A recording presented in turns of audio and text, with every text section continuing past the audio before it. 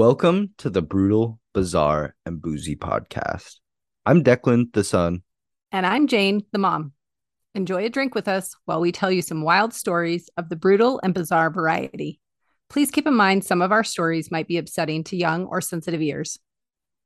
This is the podcast where we talk about brutal crimes, bizarre occurrences, and get you drunk with cocktails themed around one of our stories. To lighten things up, we like to end our time with a chaser.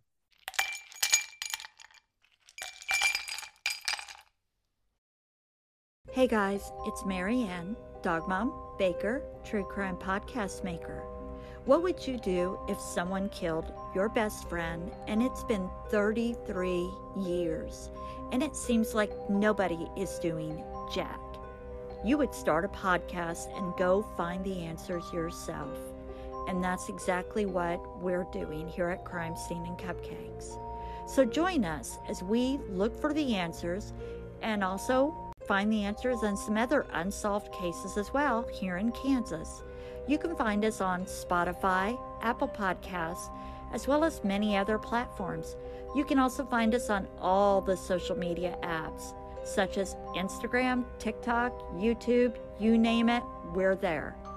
So come find us. Hey everybody, you just heard a trailer for the podcast Crime Scenes and Cupcakes. It's hosted by Marianne. She's retired from the field of forensics.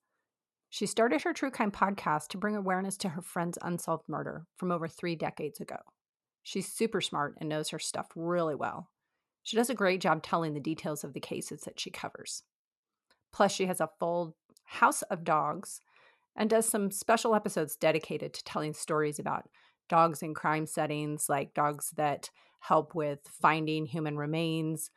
She also has done some episodes on dogs in modern culture, like in movies that are dedicated to dogs. And on a boozy note, she owns a cocktail cupcake business. But sad to say for me that she's in Kansas, so I don't get to try her cupcakes, which really bums me out. Give Crime Scenes and Cupcakes a listen. You'll enjoy it. Well, Declan, what story do you have for us today? So today I'm going to be talking about Stanley Meyer. What are you going to be talking about? I don't think I know that name. I am going to be telling you about a story out of France, and he was a serial killer that was recently identified. My apologies in advance because I don't speak French. I tried looking up a lot of the names, but I couldn't get the pronunciation on some of these, so I'm going to try my hardest to make it sound acceptable, but everyone listening, please forgive me if I butcher these names. I do apologize. My drink that I brought today, I actually went about this a little differently. I picked the drink because I liked how it sounded, and then I went looking for a story to match it. We'll see if that was a good choice or not. I don't know. But the drink I brought is the French Martini. It consists of 2 ounces of vodka, 1/2 ounce of Chambord or raspberry liqueur, and 1.5 ounces of pineapple juice. The steps are you combine all the ingredients in a shaker with ice and shake until cold. Then you strain all of that goodness into a chilled glass. So, are you ready to sample this drink, Declan? I am. Me too. I'm super excited about this. I hope I like it.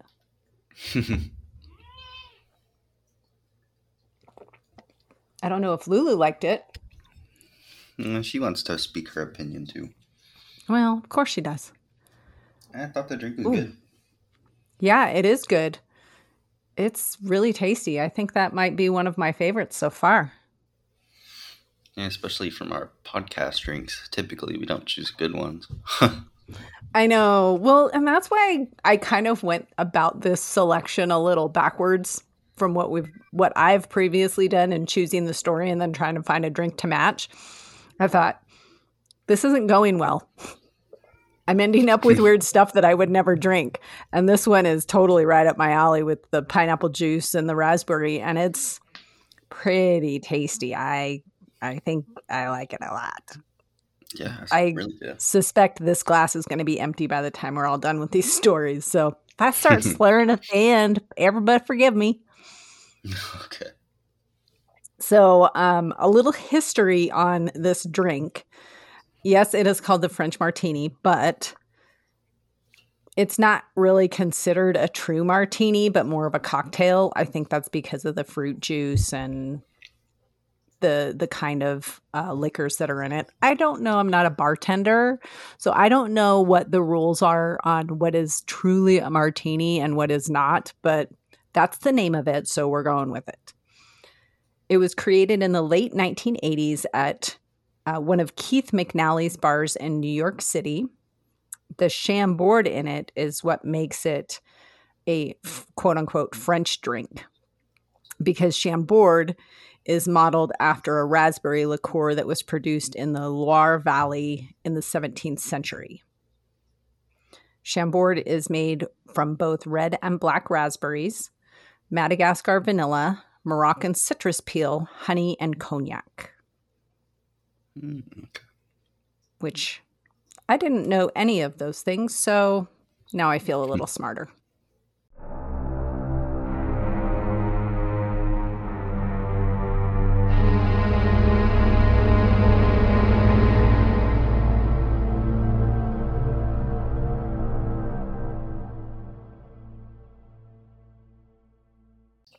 All right.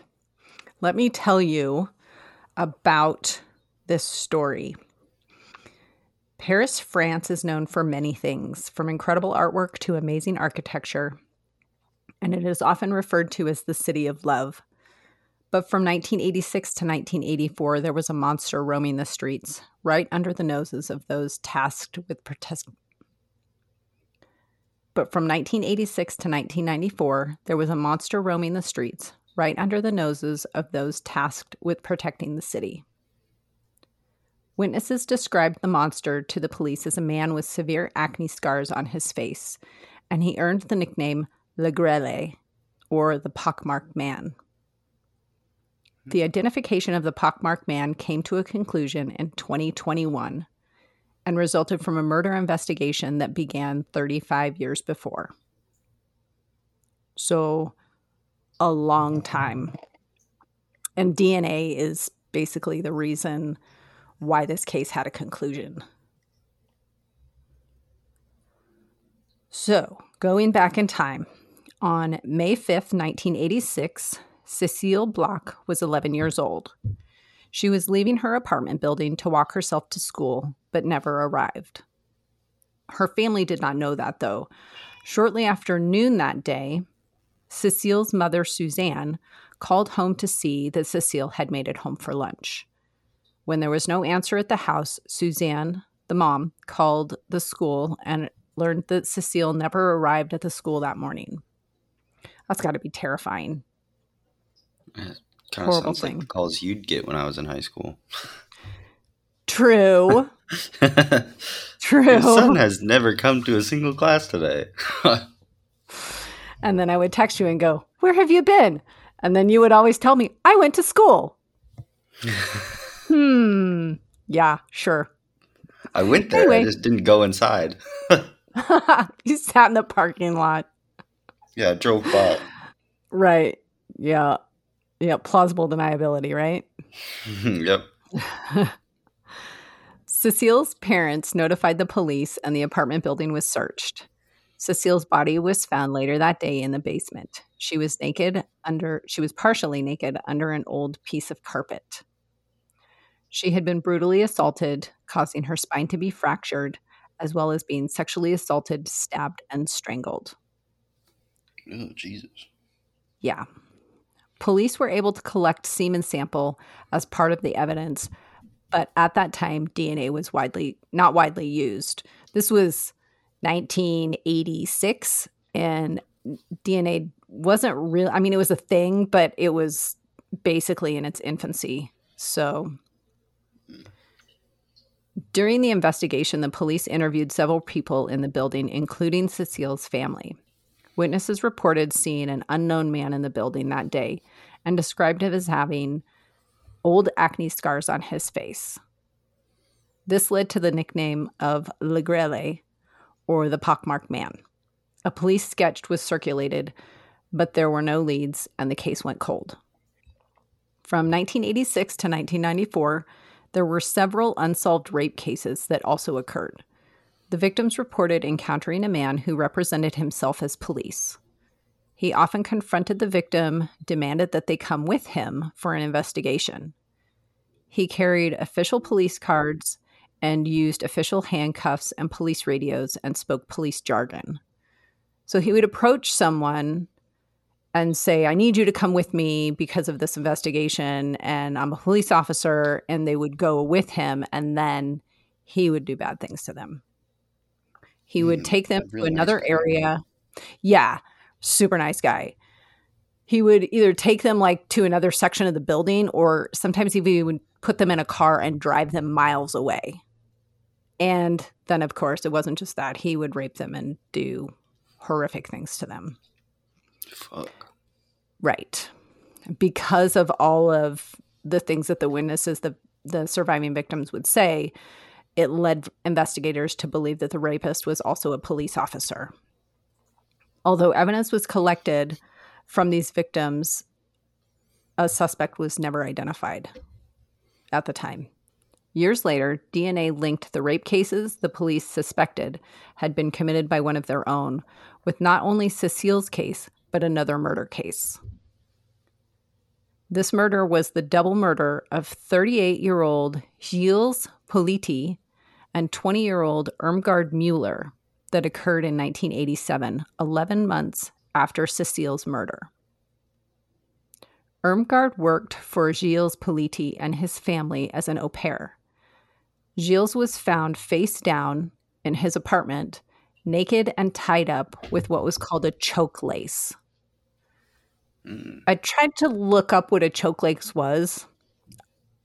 I couldn't really find anything, but the description was that his hands and his feet were bound together in a quote-unquote choke lace. So I'm guessing that was like what a lot of people call hog tying, but I don't know for sure. There weren't any pictures or anything. Not that I would not have wanted to see that. But anyway, it was described as a choke lace.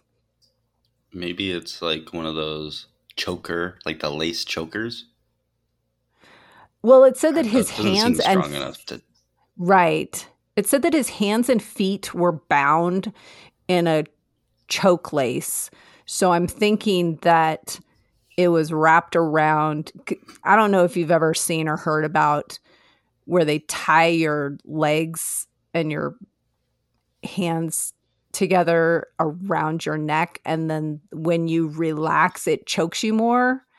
And so you try and keep your legs tight and your arms tight to relieve the pressure on your neck, but then you're in a really contracted, awkward position, and so eventually you just end up choking yourself. It's terrible. It's horrible. Sounds horrible. Right. Again, I don't know for sure that's what happened. That was just my assumption.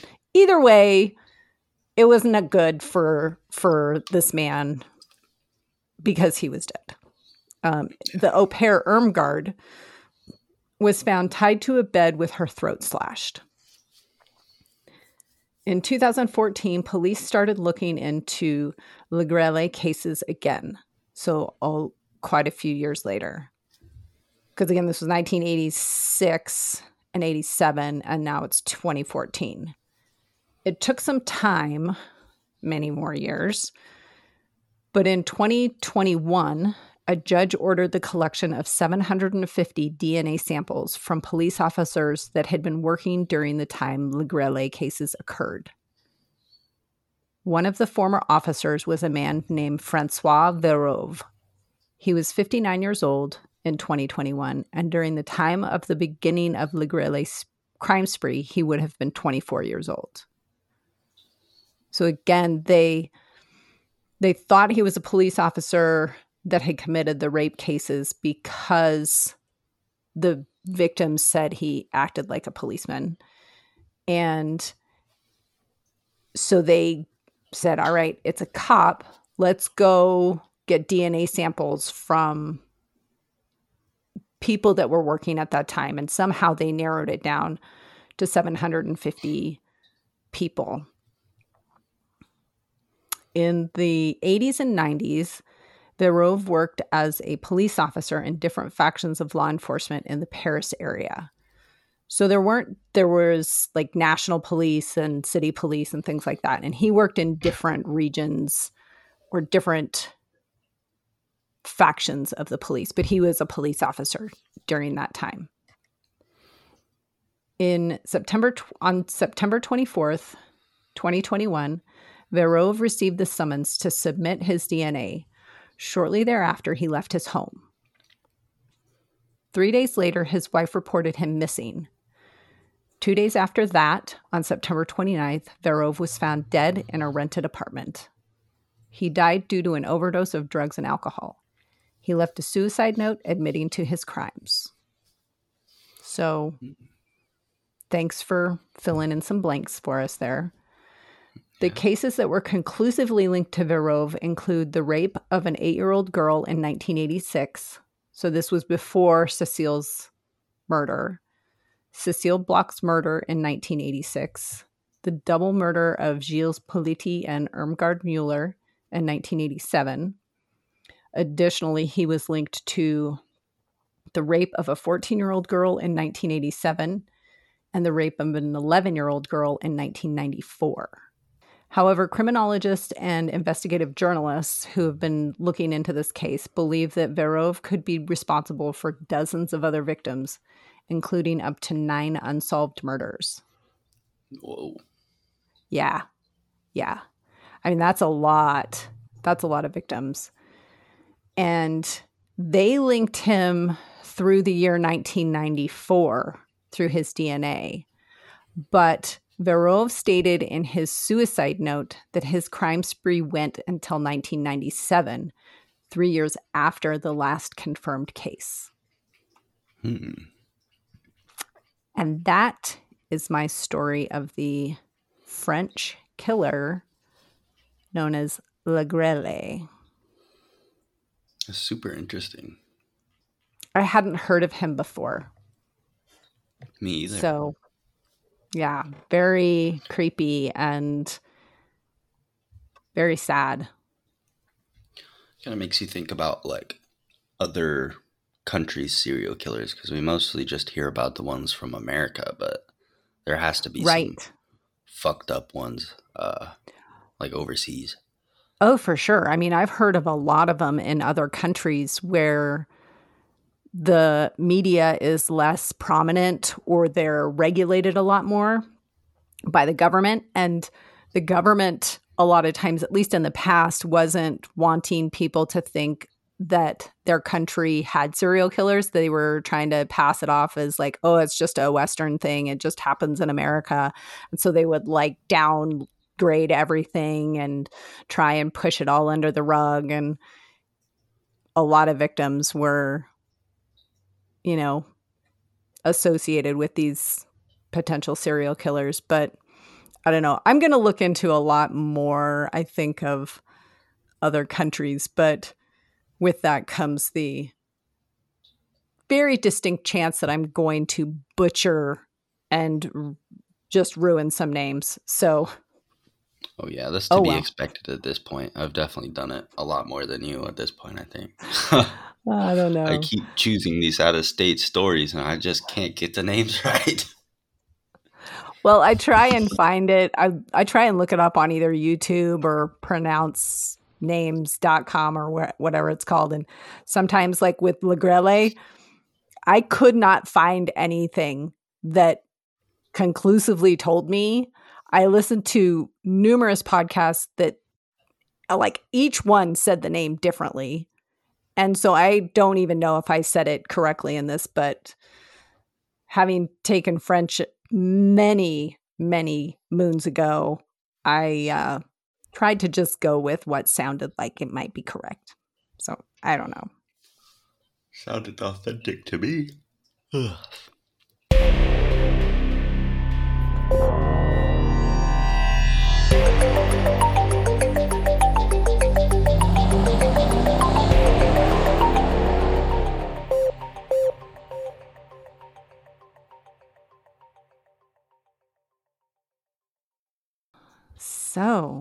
what is the crazy story you're going to tell me today, Declan? So today I'm going to be talking about Stanley Meyer and the water-powered car. Oh, interesting. I've never heard of this. Yeah, I feel like this is one of those cases that more people need to know about, but let's get right into it. Okay. Stanley Meyer was an American entrepreneur and inventor. He was born on August 24th, 1940 in a small town in Ohio. Ever since he was a child, he's been creating and inventing things. Stanley and his brother Stephen would spend their childhood building things together, and in his adult years he would continue to invent. Stanley held patents ranging from oceanography to banking systems and everything in between. He had so many patents that the patent office knew him and would accept a majority of his patents. So That's cool. Usually it takes like a year for a patent to be applied, but most of Stanley's patents were applied within 8 months. Wow, that's cool. Yeah, Stanley had applied over 200,000 patents in his lifetime. Oh my gosh, that is a wild. Shitload of patents, yeah. I'm guessing Wow. most average people don't even have one. No, I always think like, ooh, this is a cool idea. And then I find out somebody else had already invented it. And I'm like, well, shit. I guess I'm feel not like that. a lot of shit is already invented now, and you gotta be a super genius to invent something new. Right. I'm definitely not a super genius. While he was applying for these patents, he was working on a company focused on technological research. He also worked with NASA on the Gemini space program. He developed some machinery for them to use. That's super cool. Yeah, this guy's a real genius out here. No kidding. Most of Stanley's inventions were funded by himself, and he even won Inventor of the Year in 1993. That's neat. So during the Arabian oil embargo, Stanley had an idea that could revolutionize the world. Stanley immediately started working on his most important idea yet. As most of us know, non-EV cars run on gasoline, which is made from oil. It's made from crude oil, to be specific. And so the Arabian oil embargo really affected the gasoline market. Interesting. Due to the oil embargo, the automobile industry was under a lot of stress, and Stanley recognized this and started inventing the world's first water-powered car. That is badass. Yeah, super smart guy using it for the good. Nice. So this worked by separating the hydrogen and oxygen molecules in water and using the hydrogen molecules to power the engine of the car. Oh, interesting. And you can see this a lot more now, but back then this was a completely new concept, because I think Honda, Toyota, and even some other brands are making hydrogen cars now, but this was Really? completely unheard of at the time. Oh, that's super interesting. I didn't know that.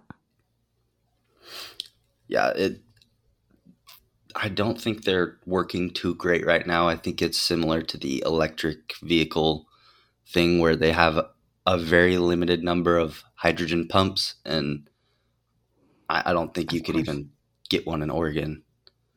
Oh, awkward. Yeah, so we've got some time before water powered cars are, all over the place. But this would completely change the automobile industry and even the economy, because the U.S. relied on oil so much. So it's a huge part of the economy. Right. Which is why gas is so ridiculously high. Yeah. And so Stanley, he fixed the water fuel cell, which is what he called his engine that he made, to a small buggy, and it worked like a dream. Oh, that's super cool.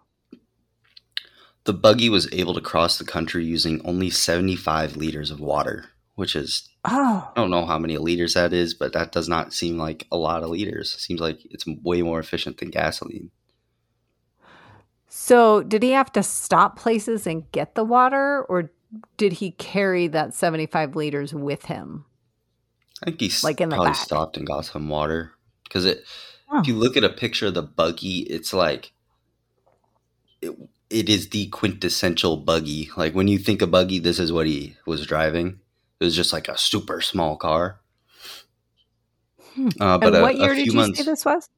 So he made the car in the 90s. Okay. So a few months after Stanley's amazing invention, he was met with some legal action. Oh, that doesn't So, sound good. I said how most of his inventions were funded by himself.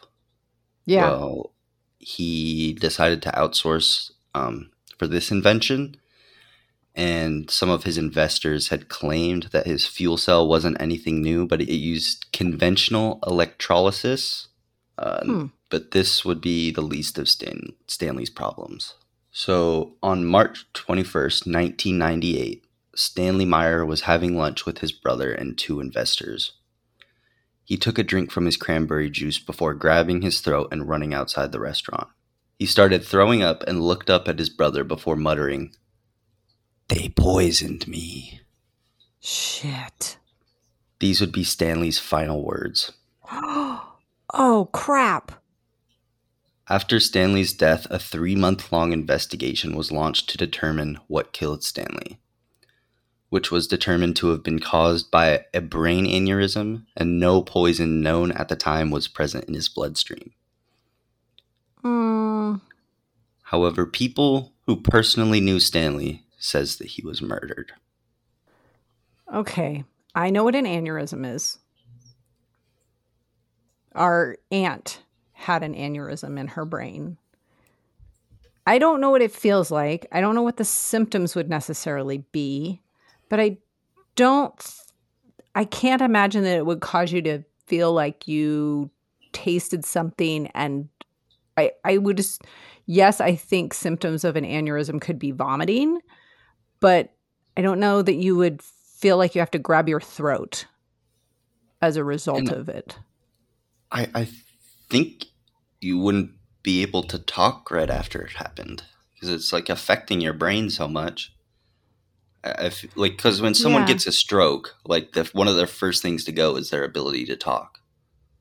It depends on where the stroke is in the brain.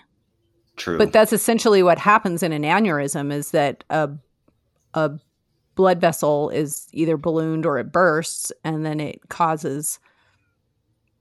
I mean, I'm not a brain doctor, so I don't know. But the basics of it, my understanding is that it's a ballooned blood vessel that can rupture and lead to a stroke and bleeding in the brain, etc. But I don't think it would cause you to grab your throat. I think drinking something that was caustic or tasted bad or something along those lines, sure, would make you grab your throat. And I don't know. That sounds really fishy. Yeah. In my opinion, I think that it was some form of governmental body that did it. But that's just my 2 cents. I mean, it could be. Whether it's our government or another government who's like, hey, we need you Americans to be buying our oil. So stop trying to bypass that option. I don't know. That's icky. Yeah. Poor little Stanley was just trying to help the world and ended up losing his life over it. Oh, that's so sad. I know.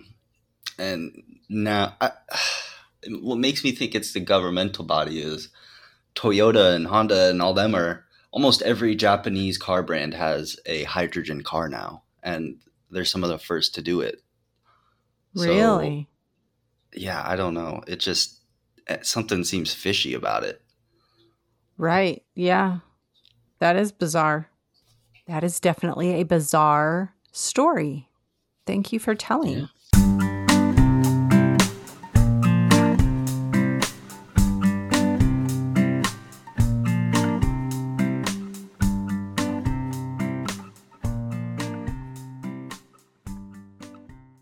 So, what chaser do you have for us to lighten, to cleanse our palate today, Declan? So I recently found a musician that's super interesting. He goes by Steel Beans, and I don't think he has any songs on like Spotify or anything yet, but he does post some to YouTube. And what really interested me about this guy is he plays the drums, plays guitar, and sings all at the exact same time. So he's a one man band, and he's able to create songs that sound really, really good. And I'll play a little clip it right here. This is all performed by one guy. That's amazing to me.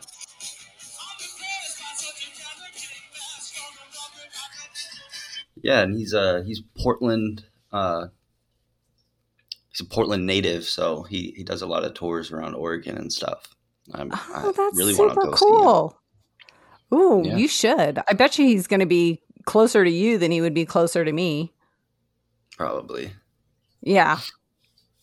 Yeah, shout out to Steel Beans. I was really impressed with the work he's doing. Feel free to go It's check him out. amazing that he can do that all at the same time. Yeah, I know. I've seen like people do drumming and singing, and that looks really fucking hard. But being able to Yeah. play the electric guitar while drumming and singing, and like the way he does it is while he's going down to hit the drumstick on the drum, he's picking the guitar chord. Like while he's doing it, it's all one motion. Oh my gosh. That's Yeah, crazy. super impressed. Wow. That's talent for sure. So, what chaser do you have for us today, Mom? I have another 2-part chaser. One is a podcast recommendation, and that is the Everything Scary podcast. This one's pretty cool. It is hosted by 2 sisters, Lynn and Haley. Lynn is a true crime fan while Haley is not. And Lynn tells Haley the stories of true crime. And it's funny, at the beginning she says her goal is that Haley doesn't leave the room in the middle of telling her story, and it's pretty cool. The hosts, they have great interactions. They're super on topic, so there's not a lot of crosstalk banner that sometimes can get out of control on podcasts. They're really good, and they've got some super cool stories that I hadn't heard before. The other neat thing is that they had a creepy skull nightlight, kind of similar to that acrylic light I think that I made for you last year. Mm-hmm. But it's a skull, and it's they're sending it to me. So I'm super excited when that comes in. I'll show it to you when it comes in. It's really neat. Sweet. Yeah. And the second part of my chaser is a TV show recommendation. I don't know if you've seen this. We haven't talked about this show, so I'm guessing you haven't seen it yet, because we usually tell each other. And I didn't ask you about it because I wanted to use it as a chaser. Okay. It's the show Sprung on Amazon. Have you seen that? I don't think so, but it sounds familiar. Okay. So finally, I get to tell you about a show before you've seen it. You are going to love this show. I know you're going to love this show. So the main character, I believe his name is Jack. The actor is the dad from Raising Hope. Remember that show? Oh, yeah, I love the actor. Yeah. And one of the other main actors is Wait, the mom from Raising Hope. the older dad or the younger dad? The dad, so the grandpa of Hope. Okay, on that yeah, show. I love that actor. Yeah. The guy that had the lawn mowing business. Yeah. Yeah. So it's those two actors, the dad and the mom from Raising Hope. They're in this show together.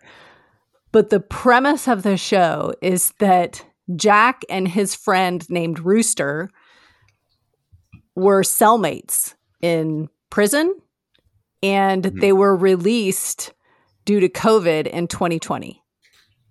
Oh. So when the prisons were when the prisons were thinning out inmates and they were releasing nonviolent offenders, these two got out and they are thrown into the world of COVID, not knowing what COVID is. And it is truly hilarious. The stuff that goes on. Rooster, his mom is the mom from Raising Hope. That's the actor. That's the tie-in with those two. But Rooster's mom is like, I don't want to give spoilers, but they like kind of scam people. And she's into like stealing and scamming and stuff like that. And Jack, the main character, was in prison for drug offenses for like 20 years. And they show him like aging through the system and learning skills from other prisoners. So he learns how to like fight, and he learns how to negotiate with people, all based on things that he learned from other prisoners while he was in there for 20 years. It's a really funny show. They show some really cool stuff, and it's just hilarious to see like the reactions of people that ties back to when COVID first started. So it's super funny. Found it on Amazon. It's really cool show. I think you're going to love it. Oh yeah, I'm definitely going to go watch that after this. Yeah. Thank you for telling me that super weird and creepy story about that guy getting potentially murdered, probably murdered. I mean, you don't just normally drink poison on your own unless you're Romeo and Juliet. But yeah, thank you for telling me about those that creepy murderer. I know, right? Yeah. It was nice chatting with you. Had a fun time hanging out as always. And I love you. I love you too. Thanks for listening and supporting our podcast. We would love for you to follow us on your favorite podcast platform. And if you want to give us a 5-star rating, we would forever be grateful. You can contact us at our email via thebrutalandbizarre@gmail.com or on our Instagram at @thebrutal_bizarre_boozy.